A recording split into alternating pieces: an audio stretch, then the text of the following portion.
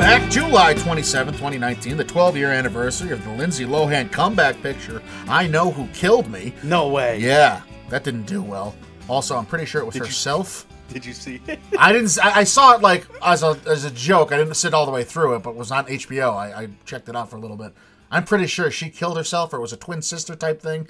Anyway, it was bad. I remember it got like a 4 point something on IMDb when it came out. So when she figures out who killed her, Yeah.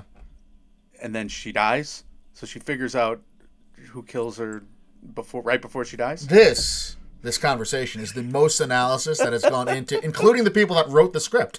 So that's good that we did that here. But this is Mike, and Oscar, and we're doing something radically different today. We're just going with the theme of our Oscar previews. We just finished putting out those 3 parts of our mid-year Oscars report, having you look forward to what the frontrunners are, who to look forward to, and who's kind of sneaking up on the radar here as far as what the Oscars and award season has in store at the latter half of 2019. So in that vein, we decided that we're going to go over some Netflix hopefuls with the Academy Awards here. They have 7 different movies coming out that we're going to talk about today and just give you like a well-rounded preview of what's going on with these movies today, Mike. Yeah, we used to do the monthly previews. We got away from that with MMOW being the hit that it is and the franchise that it is for us because we always look ahead to next week's theatrical releases on that show. So now we're kind of, I guess, getting a little creative with how we do the preview thing for you. Netflix was a major player at last year's award show to all of our, pleasant surprises. And we've been debating that as an Academy, like I'm part of the Academy. The Academy's been debating whether or not they should be eligible. We've been debating it on the Oscar off-season MMOW circuit here as well. And now I think we want to just sink our teeth into what we know about all of these properties because there's some big names, and I was very surprised by all the research here because these projects actually do have legitimate Oscar chances. Yeah, and if you listen to our 3-part mid-year Oscars report there, or Oscars series that we just finished up, a lot of these names are familiar to you already.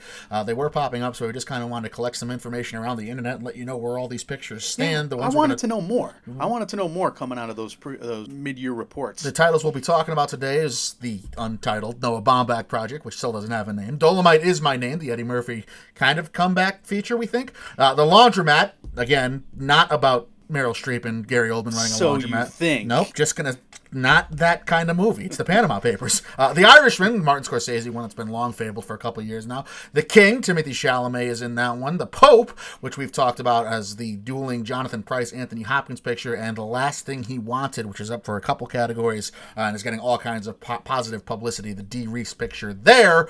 So, Mike, where are we going to start? Let's start talking about what Netflix did at the Oscars last year.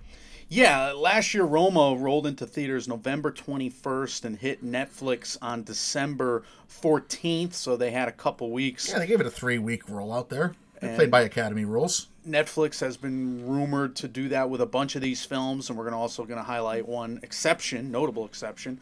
Roma had 10 nominations. This was tied for the leader in the pack last year with The Favorite. 3 wins for cinematography, director, and foreign language feature, so it really broke through into the big categories with that director win for Alfonso Cuarón. The Ballad of Buster Scruggs also had 3 nominations, showing that Netflix, in back-to-back years, because Mudbound had a few nominations as well the year previous with cinematography, I believe it was adapted screenplay and... Supporting actress. Oh, supporting actress and original song, for that matter. And...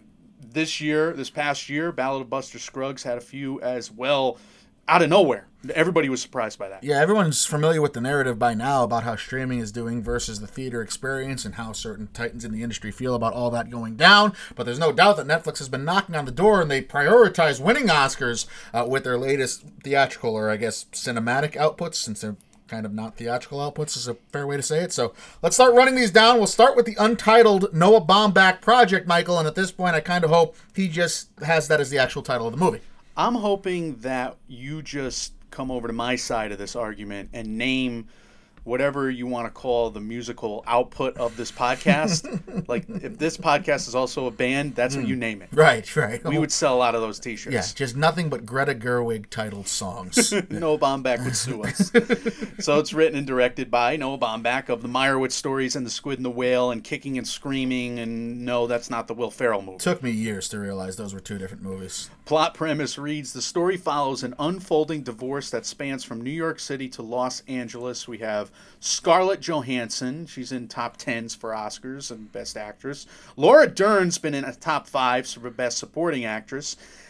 Adam Driver, coming off his nomination for Black Klansman. He's been in the conversation. Merritt Weaver from Michael Clayton, etc. Ray Liotta from Goodfellas. Alan Alda was a nominee for Argo. We got a good cast. Yeah, solid cast. No question about that. Anytime you have a talent like Scarlett Johansson headlining, and if Laura Dern's name is on the cast list, you know you're in for some kind of treat. In terms of the buzz, I guess the Mark Ruffalo of this group, to let cats out of the bag, is Ray Liotta. He was cast in the film. So did you read this interview that this comes from? I know this is a quote off Wikipedia, but did you read the source? Absolutely not. It's from Business Insider. Okay. Liotta comes off like a total dick. He's talking about Shades of Blue on NBC. He's throwing Jennifer Lopez's work ethic under the bus. Oh, no. And he's talking about why doesn't Scorsese call him anymore. It's a really weird read. I was kind of taken aback and a little, I don't know, rubbed the wrong way, I guess. Botox. That's why, Ray. It doesn't look great. Botox. Yeah. So that's why nobody calls. Wanted to get that out there, but he does describe his role. What's he say? So he says, I'm a lawyer in it. Adam and Scarlett's characters are going through a divorce. He comes to me, and I'm a lawyer who explains all the ways we can get stuff out of her in the divorce. And he's like, no, that's too aggressive. She comes to court. She has an aggressive lawyer, so it's like, oh, shit, it's on or whatever. That's what he says. So he also said he was called to audition for the Michael Keaton Batman role in 1989 by Tim Burton. In the same interview. Really? I don't think Ray's doing well, is my point. He may not be in this movie. Ray's still dreaming of Batman roles. I shouldn't shit on Ray Liotta as much as... I like Ray Liotta. I like him. I watched Shades of Blue its first season. It wasn't bad, but not a great interview by him. Not a great interview. Yeah. So what do we think right now? A Vegetables movie about divorce. Do we think this has a chance? Noah Baumbach has been knocking on the door for a while. You know, it's speculation as to whether or not we think it has a chance at this because we just don't know enough about it. I would love to see Scarlett Johansson get some credit for doing the performance she's been doing in the last couple of years. Even when she did just the voice of her. Yeah. Was it Spike Jonze who did that movie? Spike Jonze. It was a Spike Jonze movie, the Joaquin Phoenix movie. I mean, she just throws her all into everything, and you can tell she's one of these people that just loves acting. I think it's kind of past her time to be realized that she's a forerunner and a big name in Hollywood. Yeah, Baumbach has not been nominated since 2006's The Squid and the Whale. I think the most buzz I've heard for this movie is over Laura Dern's supporting role, where doesn't surprise me. Where everybody's seeing her win Emmys, right? Right. Why shouldn't she be in Oscar conversations? That's the next leap, right? Based on whatever? I don't know. Everybody's thinking... Based on her being Laura Dern. Based on her She's being a very, very popular person. She had a moment at the Tonys this year. Yeah. Broadway loves her. She gets every Emmy in the world for Big Little Lies. The Television Academy loves her. She's been nominated for Oscars already in the past. She's just... And look at her parents, for Christ's sake. She's literally born into this. So she's one of those people that when her name is out there, it's just a matter of time before she is considered. I'm actually surprised neither one of us was onto her for our 3-part Oscar series. Yeah, I'm still a little skeptical. Yeah, I don't blame you. These Netflix properties, and I kind of wanted to work through those demons today. Mike, the next project here is not Untitled. No, this is Dolomite Is My Name. This is one that you were very high on. You bringing it up was the first I had heard of it, but here it is now here.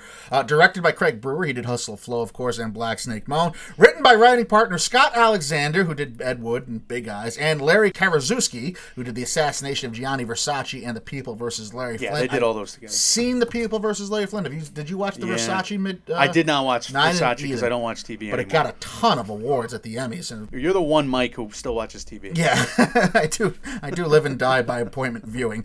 Starring Eddie Murphy, he's Rudy Ray Moore. Keegan-Michael Key has a role as well. Chris Rock is in this. Wesley Snipes, Mike Epps, T.I., Craig Robertson. This is also a loaded cast. So that's one thing about Netflix that they've been doing is that they're not only going for these awards, but they're hiring the A-list of Hollywood. A lot of comedians there. Yeah. So this could be funny. Yeah, you would expect it to be, right? And Wesley Chris Rock, Keegan-Michael Key.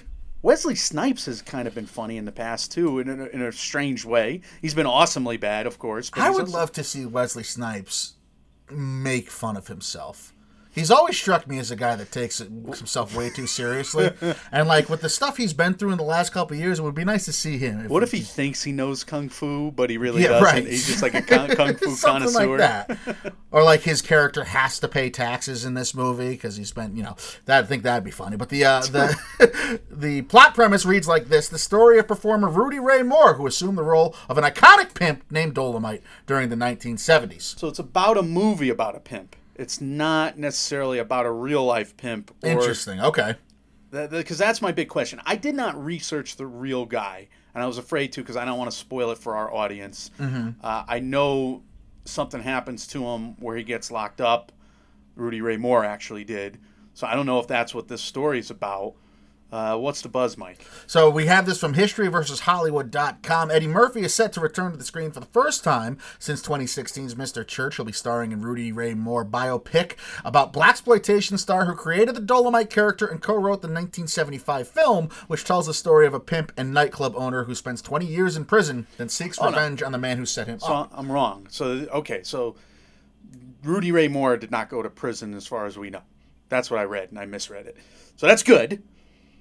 What is this movie about? It's about the making of a movie, which could be more fun than we feared, right? We feared this was going to be a movie about a pimp that would have been slimy. Is it just me, or does that not make any sense? He'll be starring in a Rudy Ray Moore biopic about the blaxploitation star who created the Dolomite character and co-wrote the 1975 film.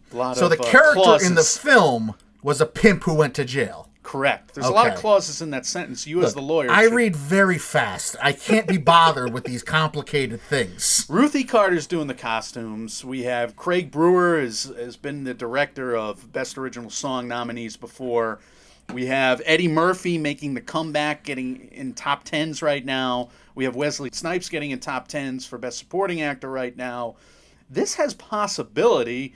Netflix has not announced a release date yet, but they are releasing set photos which look phenomenal. Yeah, great costumes in those photos, too. And Eddie Murphy is not a stranger to being in the Oscars race. Everyone thought he was going to be the winner for Dreamgirls for the supporting actor role in what was supposed to be his first comeback effort to the silver screen some years ago. He ended up losing out that night, so it's not really a shock to see his name here, and he's certainly got enough Hollywood cachet and panache to do whatever he wants, whenever he wants, even still in 2019. It helps when we make a lot of people a lot of money, and his career has made a lot of Academy members a whole bunch of money. That's very true. So we'll see. The last thing he wanted, this is directed by Dee Rees of Mudbound, Bessie, and Pariah, written by Rees and Marco Villalobos. I love that name. His first feature film. I wonder if he's related to Esmeralda. Or if he's part wolf. Based on a novel by Joan Didion. Many of those have been made into movies.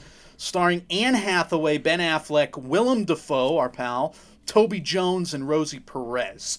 Michael, the plot premise reads: a journalist quits her newspaper job and becomes an arms dealer for a covert government agency. Of course she does. Okay, so we've commented on this plot premise being what we know about it and how it sounds like it's out there, but it's supposedly based on a true story, and what we know about the roles that these characters are playing right now. Dafoe is the father. Anne Hathaway plays the journalist who turns into the gun runner because it's basically Breaking Bad, but guns instead of drugs. And because of she takes over her dad's business. Right, and she has to provide for her sick father is how I've read it. So wow. I guess that's what we're dealing with here. We've talked about how if Mike Lupica had to leave the New York Post to go be a gun runner, it would seem like a plot that's a little too unrealistic. So if her name is Michelle and Willem Dafoe is the father, what if she says, Michelle? This is a terrible impression. Oh, yeah, where are you going with this? Michelle.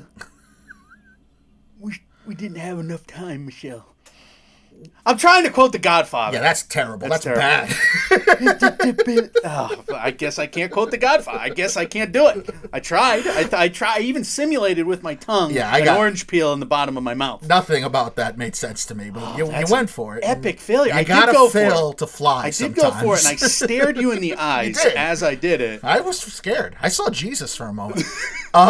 Dee Rees is the director of this. She did do Mudbound. She is responsible for getting Netflix their first of big big 6 nominations back Correct. with Mudbound a couple years ago. I've kind of pitched my whole conspiracy theory about how it makes a lot of sense for Netflix to kind of put her up on a pedestal this award season and make a FYC campaign in her honor. I think that makes a lot of sense to me, but we have also seen that Willem Dafoe is getting a lot of Oscar publicity and a lot of Oscar push for this. You have it written down here that he's number 1 right now on award circuit for Best Supporting Actor. Is that based on his cachet in terms of the last 2 years of nominations? So that's the question you got to ask about Willem Dafoe anytime he's around anymore, because, man, was he really worthy of that nomination last year? Like, the Florida Project I could be talked into. Eternity's Gay. I know there's people out there that love it. I've argued with them on Twitter. Yes, you have. It's tough to watch for any kind of layperson. I just wonder if that movie is so bad that you hate it so much, or if this performance was so bad. Because I didn't hate his performance. I don't hate his performance. I just think it's tough to parse. When a movie is that much of what it is, pacing and just agonizingly slow, I think it's tough to say, well, that performance justified it. That performance saved it, because it still was what we had to sit through. So I don't know. I'm not a fan of that movie, if you haven't guessed that. I know there's a lot of people out there who are, but you're right, there is the narrative of, okay, Dafoe's been nominated the last 2 years. He's now got, I think, 4 Lifetime nominations. He's been an actor for decades upon decades. He hasn't really won the award yet, the big Lifetime Achievement type, I've done it, finally reached the mountaintop type award. Could this be it? I think that's something that's definitely interesting to keep an eye on, too. Could The Lighthouse be it? He's got that Robert Eggers movies coming out with Robert Pattinson. I don't know either. I'm thinking back to Mudbound and our problems with Mudbound. We had our issues with that screenplay more than anything, I think. Yeah, I think that's a fair assessment. But we did appreciate what Dee Reese put into it. We appreciated what we saw and what made it to screen. It wouldn't surprise me to see the day that Dee Reese takes home a Best Director award. It really wouldn't. I was sad to see a different cinematographer, though. That's true. Rachel Morrison was the one for Mudbound. She finally broke that figurative glass ceiling there with the female cinematographers getting nominated, if I can speak correctly. But yeah, we'll see with this one as well. I mean, this is how we're ending all of these, right? We'll see, because again, in our hopes to gather up as much information as we can, there's just not a ton out there yet, and Netflix is no stranger to playing it secret and playing things close to the vest. I mean, if you need any proof of that, just look at how they never release numbers unless they're bragging about how 45 million people watched a Julia Roberts, or not, a Sandra Bullock horror movie. They'll release their biggest numbers. Right. Mike, you have The King. The King is also one coming out probably later this year, even though it was supposed to originally come out in the summer. We'll get to that. It's directed by David Michôd. He did Animal Kingdom and The Rover, written, of course, by Michôd and Joel Edgerton as well. Edgerton getting into the other side of the camera here lately. He did The Gift, was a directorial effort by him. He also did Boy Erased, which was a fringe Oscar contender last year. This one's going to star Timothée Chalamet as Henry V, a.k.a. Hal. What a off-putting name for a historical royal figure. Tell that to Billy Shakespeare. Ben Mendelsohn as Henry IV, Joel Edgerton as Falstaff, Robert Pattinson as the Dauphin of France, and Sean Harris, who's the creepy villain from the last 2 Mission Impossible movies, is in this as well. Big cast, set photos with all those guys covered in mud and covered in armor. And so this is like the Shakespeare version. This is a take on Shakespeare, I should say, but it's, to me, like the opposite of what Pretty Women, or Little Women is going to be. It's the opposite of Pretty Woman. Yeah, it's the opposite of Pretty Woman. Chalamet is a down on his luck gigolo. It's also the opposite of Little Woman. So it's like a loaded cast, a historical property, a very old literature basis, except this is the all dudes version. This is the all dudes version. Yeah. Netflix is doing a couple all dudes versions. Yeah. Plot premise reads, Hal, a wayward prince, ascends the English throne upon his father's death and must navigate the palace snake pit, chaos, and inherited war against France. I really hope snake pit is figurative in this, because I don't like snakes. It is. Basically, go watch the Kenneth Branagh Henry V's. I'm sure you will. It's like a 7-hour movie. I'll get right on that. But I mean, I studied this back in college. It's a good story. It really is. So this isn't going to be a shot-for-shot retelling of the Henry V story, though, right? What I've read, Collider, a couple of Den of Geek had this. It's like an amalgamation and a condensed version of 4 Henry stories that Shakespeare wrote. Matt Goldberg at Collider said more Game of Thrones than vernacular Shakespeare. So it speaks right to you. Yeah, and that makes some sense. I'm fine with that. There are not going to be triangular hats with corsets underneath, like you were trying to pitch me during our costume. I just think that's a missed opportunity. It's supposed to be released October 18th. Like we said, originally the idea was that it would be released in the summer at some point. They push it back. If we're going to talk about how we lose faith in the Goldfinch because of how that release date is being changed in the opposite direction, it was supposed to be a November release. They moved it back to late September, mid-September. We got to kind of give this one an eye out too. If it was supposed to be originally a summer release and it's getting pushed more towards the Oscar-friendly mid-October time slot, you would think that might have something to do with it. Although, I wonder if Netflix abides by that thinking at all. I think they do a little bit. You think so? Because I think it could time up with the fall film festivals. That makes sense. Where you can get the reviews, the stellar reviews, right before its release, right Makes a lot of before you sense. drop it, right before its miniature theatrical run. This is a good filmmaker, and this is a good writer. Yeah. And it's a great cast. Has Chalamet not wowed us in anything he's done in the last 3 years? He could have chose a lot of different movies, and he chose this one. That says something as well. Basically, he probably had his pick after Call Me By Your Name. I mean, think about it. Call Me By Your Name, Lady Bird, the Steve Carell movie last year, who I always get the name wrong. Boy Erased. Right, that's what I was going to say. The beautiful boy who was erased. Beautiful boy, and how he didn't get more consideration for supporting actor for that. My lord, that was a performance that wowed both of us and blew us away. Talk about frontrunners not making it to the end of the award season. Unbelievable. There. So again, this one seems to have. I think of the first three we talk about, Dee Reese, I would think might be the head of the class, but as far as a picture and ensemble, and maybe the most Oscar-ish, at least historically speaking, boy, the Academy, at least the old Academy, loves them some period pieces, don't they? I do think that the whole Game of Thrones nugget by Matt Goldberg, that has to be more widespread, because when I originally read the cast and crew, I'm like, Falstaff, okay, strict adaptation.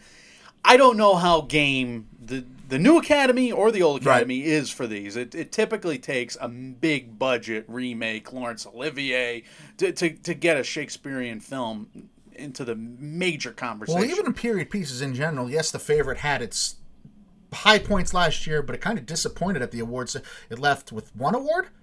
Just Olivia Colman? Am I remembering right? Either 10 nominations. I think only won one, maybe two if I can't remember. But I think you're right. We should know this, but we're just getting back into the But Mary Queen of Scots, nothing across the board. That was another period piece. If I were to tell you long, flowy gowns starring Margot Robbie and Saoirse Ronan, you would think easy Oscar contender. Wasn't the case. But I'm still fixated on the whole Shakespeare angle, and we had Michael Fassbender's Macbeth not gain any traction. Yeah. I don't know if Anthony Hopkins' King Lear did anything at the Emmys. Again, it's things we probably should know, but that's on BBC Now, so maybe it's next year's Emmys.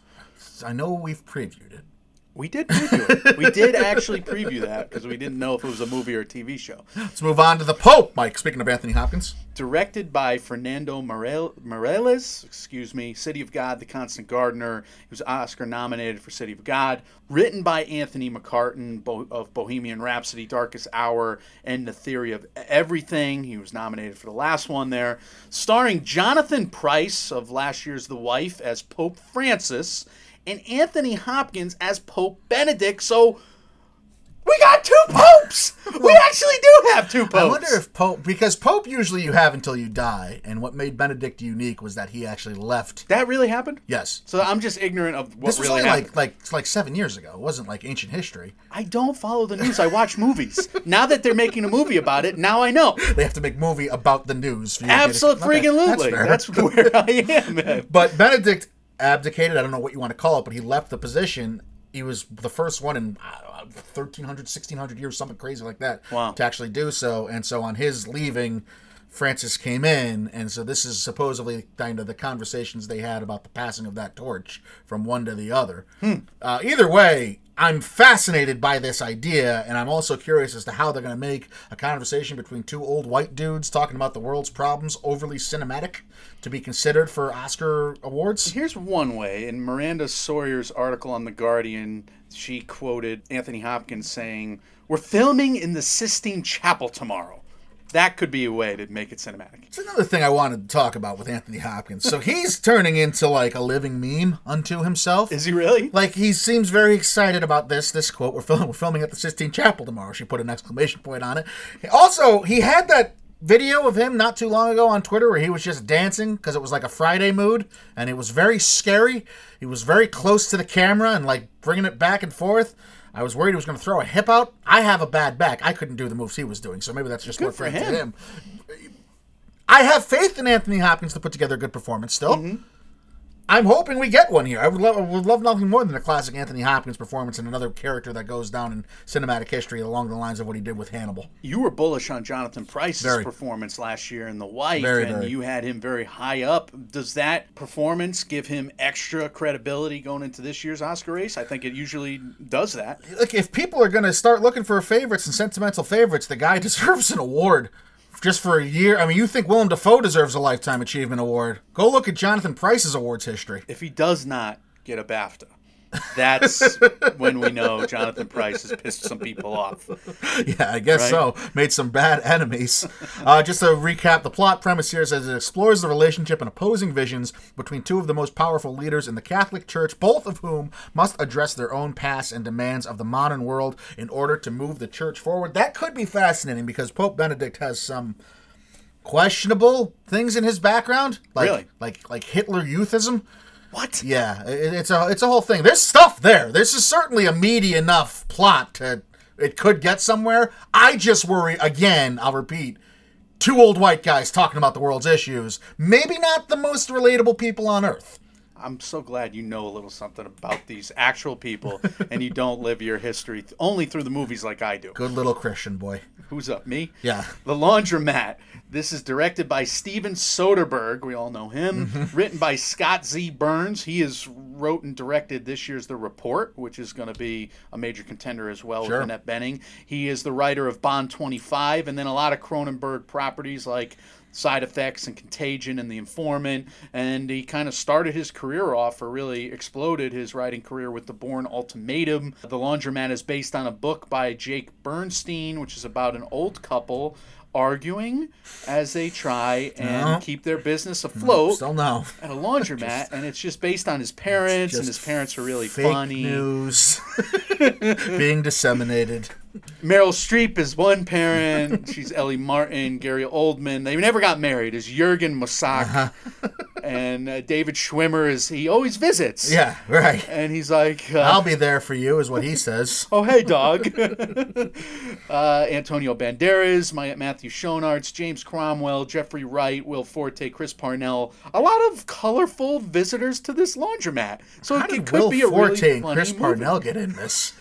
What they're Chris Parnell I could see. Will Forte playing serious is going to be a bit of a shock to the system. Yes. All right. I'll quit the charade. Couldn't figure out the word.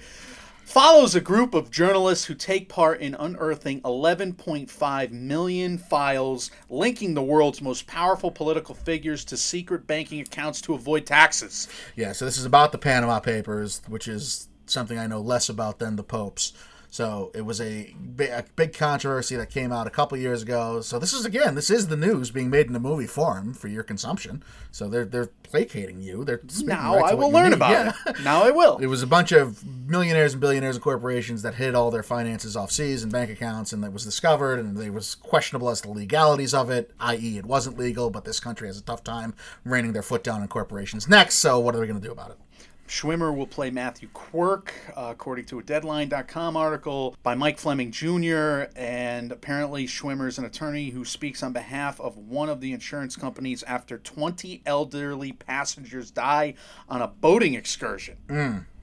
So there's investigations on money laundering. I guess Mossack Fonseca is the law firm involved. That name is familiar. It's Gary Oldman's character's last name. There you go. So that might be, the tip of the cat that he's a bad guy in this or that he's involved somehow. I could use a Gary Oldman bad guy character. I'm just so mad he's not like the silly...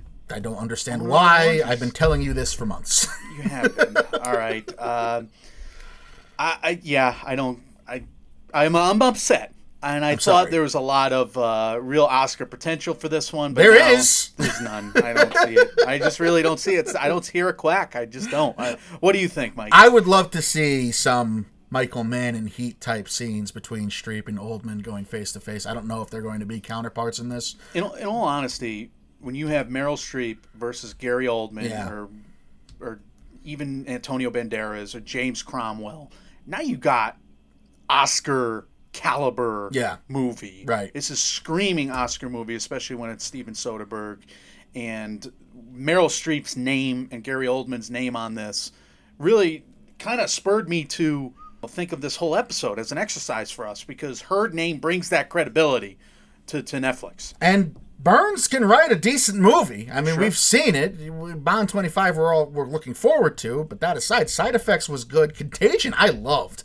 I thought it was kind of harrowing and definitely a bit of a look into the future, maybe, if this country doesn't shape up in some ways. But no Oscar noms yet for him, though. No, but he's circling a couple pictures that are doing well, and he's got his name in a couple hats this year. And look, like you said, if Meryl Streep and Gary Oldman are attached to it, you automatically get an entrance. It's a free pass. It's like a Disney fast pass into the Oscars conversation. You don't have to wait in line.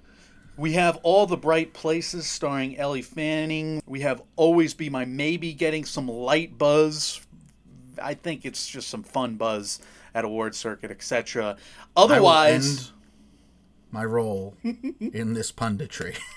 If Always Be My Maybe. It's you haven't even seen it. That's it's why. Adorable. It's adorable.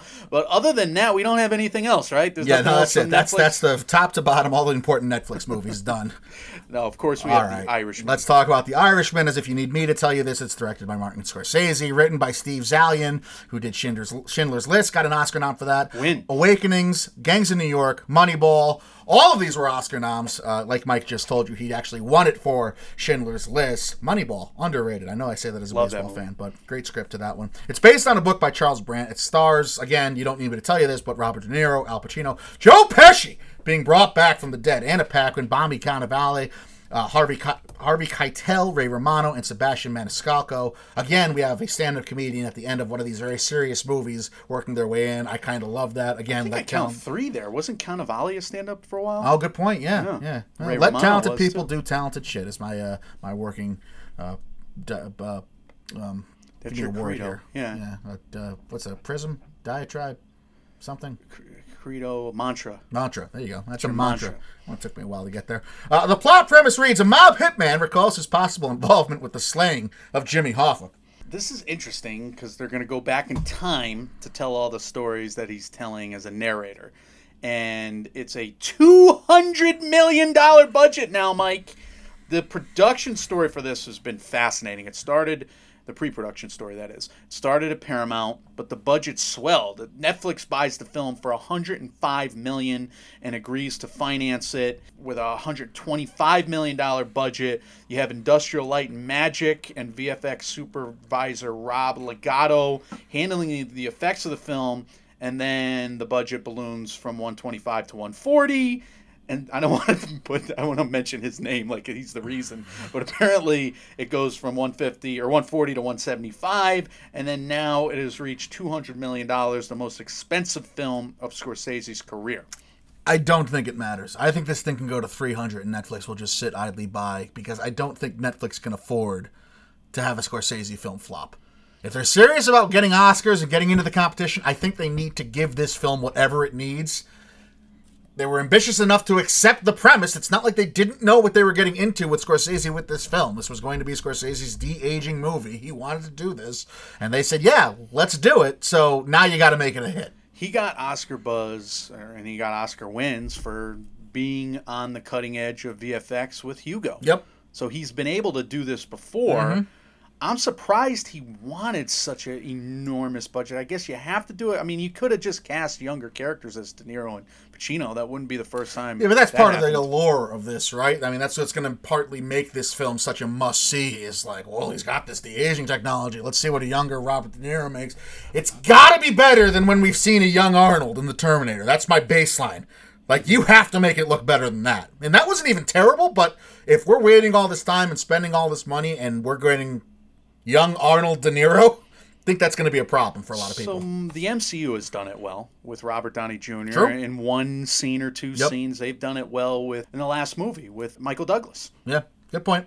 It's possible that for an hour, if this is like a 3-hour epic and you're going back in time a bunch and you have an hour of all the de-aging stuff, that's going to look shiny. Yeah, it's got to look better. You're right. I mean, it has to look better than what we've seen so far. And if the budget, if we were being told Marvel was doing a $300 million movie just on de-aging, we would have a little faith, right? Because we'd think they haven't failed yet. Why would they promise this if they weren't capable of doing it? They figure it out. The only reason I think we have questions is because it's Scorsese. And Scorsese, yes, he did Hugo, but he's not known for Hugo. He's known for Raging Bull. He's known for The Departed. He's known for Goodfellas. He's known for these dramatic crime dramas. Right, exactly. So I think the questions are inherent because of who it is, which is a really weird thing to say when you're talking about one of the most prolific filmmakers in American history. Like, even I'm thinking back to the MCU stuff still. Like, Michael Douglas and Robert Downey Jr., they still look like airbrush. Yeah, you're making the point you're making is that if it's that for an hour,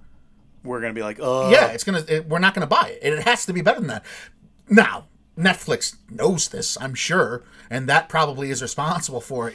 Take all the money you need. We'll just back up the Brinks truck, back it up, and dump it all into Scorsese's production. Those Lion King people, let's hire them. Can you imagine if Netflix rolls out a Scorsese movie after all this hubbub and all the headway they've made with the Academy, and it's a giant flop and a visual mess?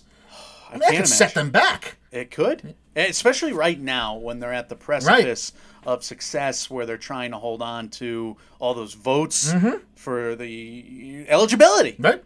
Yeah, I think there's a lot on the line with how this movie looks. Now, in terms of release date, this is very telling, and it's not surprising, but it's very telling. For a while, it was set for a November 27th release. I think they're saying Thanksgiving now. Is that synonymous with this year? I don't know. Yeah, November 27th is a little, probably a little after, Thanksgiving, I would think. And they're going for a wide release theatrically. So that's a big deal. And that's different than what they did with Roma. Yep. Roma had a 3-week for a couple theaters, couple major cities. Now, according to producer Irvin Winkler, he confirmed the release date for Thanksgiving of this year, and a Slash Film article by Hoy Tran Bui said that we now have a wide theatrical release plan that is very different than previous Netflix properties. Oh, what's that? This is going to be up to $300 million? Okay. We're going to release it wide. We have to recoup some of that money. And then we'll put it on Netflix. I'm not shocked by it. Scorsese has been on record saying he wants it in theaters. Why not do everything you can to please the man that's, you're spending all this money on anyway? So it's not the most surprising news to me. I'm just surprised that, guys like Clayton Davis and Oscar pundits we like, they don't have it number one. They don't have it winning as many awards as... I think they're skeptical like us. It's only number one on award circuit for adapted screenplay right now. That was a major surprise to me. And we just did the mid-year report, and still in my head, I had it considered as more of a contender. Well, I'll tell you who hopes it fails more than anyone is Quentin Tarantino. Yeah, he does. Yeah, he does. But Scorsese's has... I'm not going to read the whole quote, but he's said things that he was concerned. Yeah, he said there's issues. There was a lot of issues. Which is a problem. If the guy himself is saying he's worried about stuff, that's a red flag. Now, he has the right eye. So sure. If he makes sure that they painstakingly get this right, all right, I would trust Martin Scorsese's eye. Yeah, I'm bringing up all these concerns and all these questions and all this. I'm not unconvinced it's going to be fine. I don't think Netflix can afford to release something that isn't good, and I don't think Scorsese would let them release something that isn't good. So I don't doubt that when we finally get the finished product, it's going to look visually okay. But there's a lot of red flags and there's a lot of questions to answer. Yeah, I agree. It's perhaps the most intrigued we are for a property this year? One of those? Yeah, probably. It's definitely up there. I mean, it's just based on what the hell is this thing actually going to be. I think it's number one in that category, if that was an Oscars category. So stay tuned. Interested to see that for sure. We'll definitely be covering that all the way through. All the way through. MMO Weekly, Oscar Race updates. Stay tuned. Mm-hmm. All right, let's talk about a story we missed as far as streaming and the Oscars goes. And you want to talk about skepticism. I was reading this, and I don't buy it for a second. But, Michael, go ahead. So, again, how do we miss this? Apple is reportedly looking to spend $5 to $30 million on each of they said six. They said they want 6 films a year that they release that are Oscar-considered projects. To rival Netflix at the Oscars. This is in an IndieWire article at the end of June by Zach Sharf, Michael, we were following this story pretty closely, and then this like slipped through. So yeah, we didn't think Apple Plus was going to dabble into the films. Then they had a partnership with A24. They say that this, in the article, suggests that this idea they have of these 6 films, Oscar-contending films, is separate from the idea that they had with A24. The obvious story out of this to me is that, I mean, has anybody okayed this with Spielberg? He's involved with Apple Plus. He's been on the record saying how streaming services shouldn't contend for Oscars, yada, yada, yada. And then Apple Plus is rolling this out. So if this happens, yeah, the egg on Spielberg's face, right? I mean, it is egg on his face. I don't know. Yeah, I could see it. Yes, and I could see everyone forgetting about it as well. But Spielberg is a big part of what Apple Plus is doing. I just question the legitimacy of this and how truthful this is, because it's awfully presumptuous of Apple to say, "Oh, these are our 6 Oscar movies," isn't it? Well, that's kind of what Netflix is doing here. We just went after 7 of them, right? Yeah, but one of them's $300 million. Right. 5 to 30 million, and saying, yeah, right. That is presumptuous. It is presumptuous, but it's not out of the realm. Like, you're going to take your shot in your year 1 with small budget movies. Yeah, interesting. Very, very curious. A curious move, especially so soon after rolling out Amblin Entertainment, and how intertwined you're going to be with that. Amblin obviously is Spielberg's production company. How intertwined you're going to be and how reliant on Spielberg you're going to be. I would think they had to have at least thrown this by him at first. Not that Apple needs to answer to Steven Spielberg or vice versa, but you're right. You don't want to make your partner look bad. On that note, they could all get theatrical releases. We don't know what their model's going to be. It could be the Amazon model, and therefore Spielberg would be fine with it. Listen, that's a whole different story. I would be floored if they said we're doing streaming only and we're going for the Oscars, because that might as well, that's just a middle finger to Steven Spielberg in the last 2 years of what he's been protesting. Absolutely. So yes, I would be. I expect them wholly to follow natural or at least historical theatrical release models. I agree. That would floor me if they're just going to do the 1 week in theaters to meet the Academy minimum requirement and then go for the Oscars from there, because that would be a total spit in the face of Spielberg. In that case, you would be absolutely right. Interesting. A lot of interesting stuff, not only from the Netflix perspective, but from Apple Plus. Obviously, Apple Plus doesn't seem like it's going to be playing a role in this year's Academy Awards. Maybe next year when they finally get these films and we finally find out who they are and who the filmmakers are and what these properties are and what they're attached to, we can make that kind of picture come a little more clearly. But as is right now, it seems like Netflix and Amazon are the 2 streaming services that will dominate the streaming service portion of the conversation for the Oscars this year. Could it be a good thing overall? We've seen a lot of young filmmakers get their start with these Netflix movies, even if they're not in the, quote, top 7 or top 6 or the Oscar hopeful category. We've seen 80 movies last year with Netflix. We've seen a lot of careers begun and stars on the rise because of it. Amazon, they're doing their part as well, but they have more of a traditional acquisition process, right. I would say. I agree. We'll see what Apple Plus does, and Disney Plus for that matter. Streaming wars. Coming. Jeff Bezos is just sitting in a rocking chair.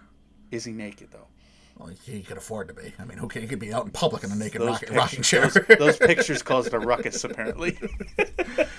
Amazon, you're up, man. You got to do something.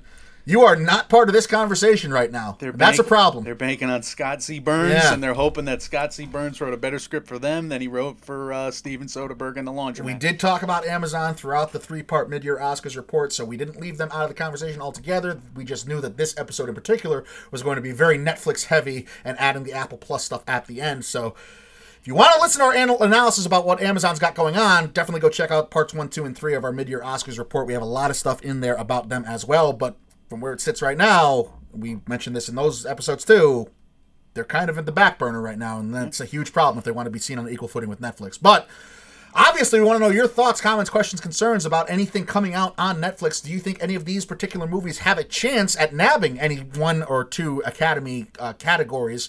And there's a lot of people I've read that historically think that the Best Picture race is being put 1 of those nomination slots aside only for a Netflix movie, and they will refuse to go more. I'm interested to hear if that's a widespread thought, if that's a niche thought, if a lot of people think that.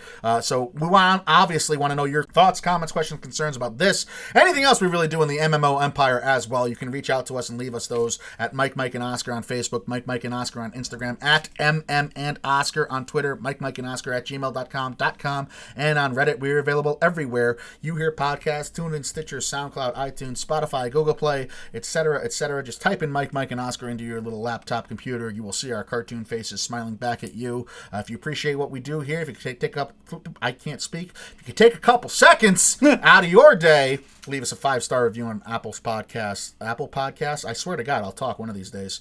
If you can leave us a 5-star review on Apple Podcasts, that would go a long way. We really do appreciate those. I'm going to stop rambling. Tell them things. I thought you were going to try and get it down to one noise. So we're going to review Once Upon a Time in Hollywood.